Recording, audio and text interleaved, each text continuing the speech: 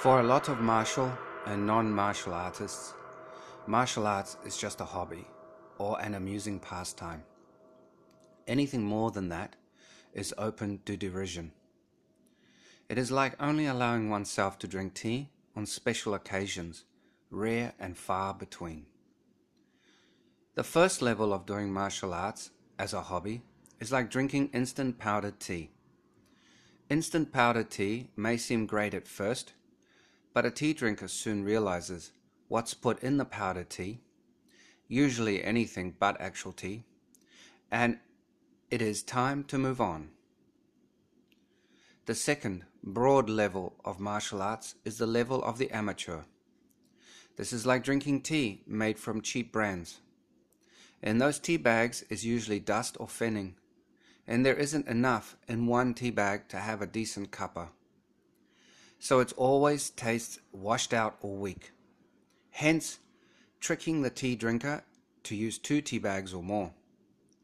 One's money seems to be the name of the game in martial arts. The third broad level of martial arts is the level of the semi-pro up to the professional.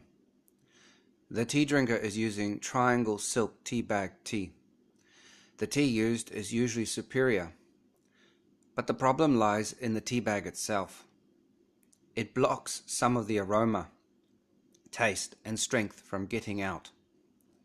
There is a point in the equation where the physical price paid to win outweighs the rewards. The fourth broad level of martial arts is the level of the lifestyler.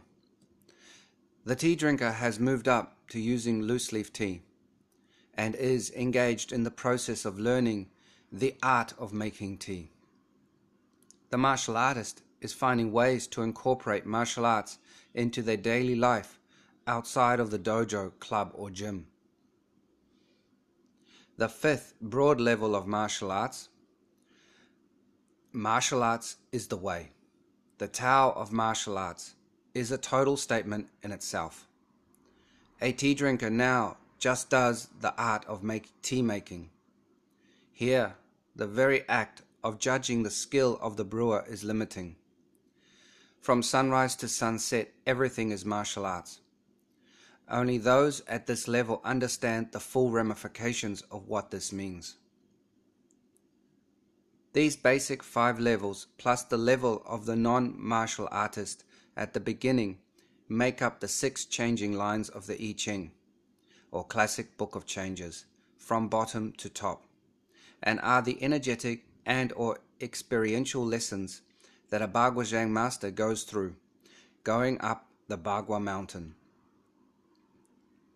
There are other levels beyond what was commented on here, and levels further down than just being a non-martial artist.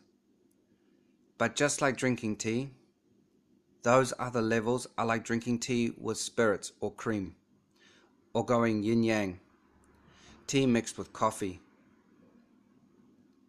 Tea time equals me time.